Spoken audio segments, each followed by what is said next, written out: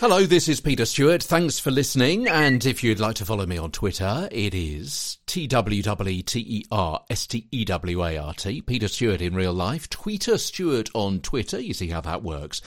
We're talking about pitch variety today. Welcome to the show. Try and use a wide vocal range when speaking to make what you say more interesting. Now, some broadcasters compress their range. You remember we talked about the range and how your home pitch, say, is at number 5 on a scale of 0 to 10, yeah?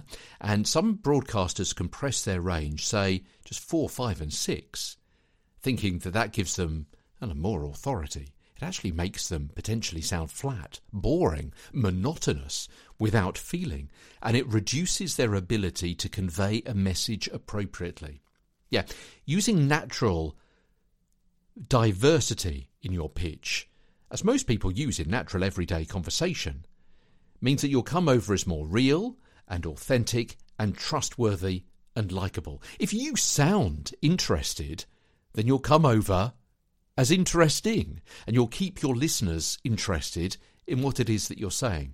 Just be careful not to go too far in pitch variety, or you'll come over as patronising or as though you're reading a fairy tale to a class of preschoolers, and it get really, really exciting. And then the big bad wolf comes in. Yeah?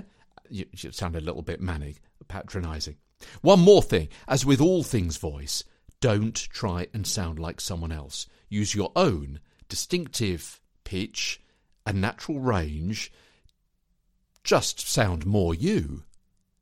With the advice I give you with Get a Better Broadcast Podcast and Video Voice. From London, I'm Peter Stewart.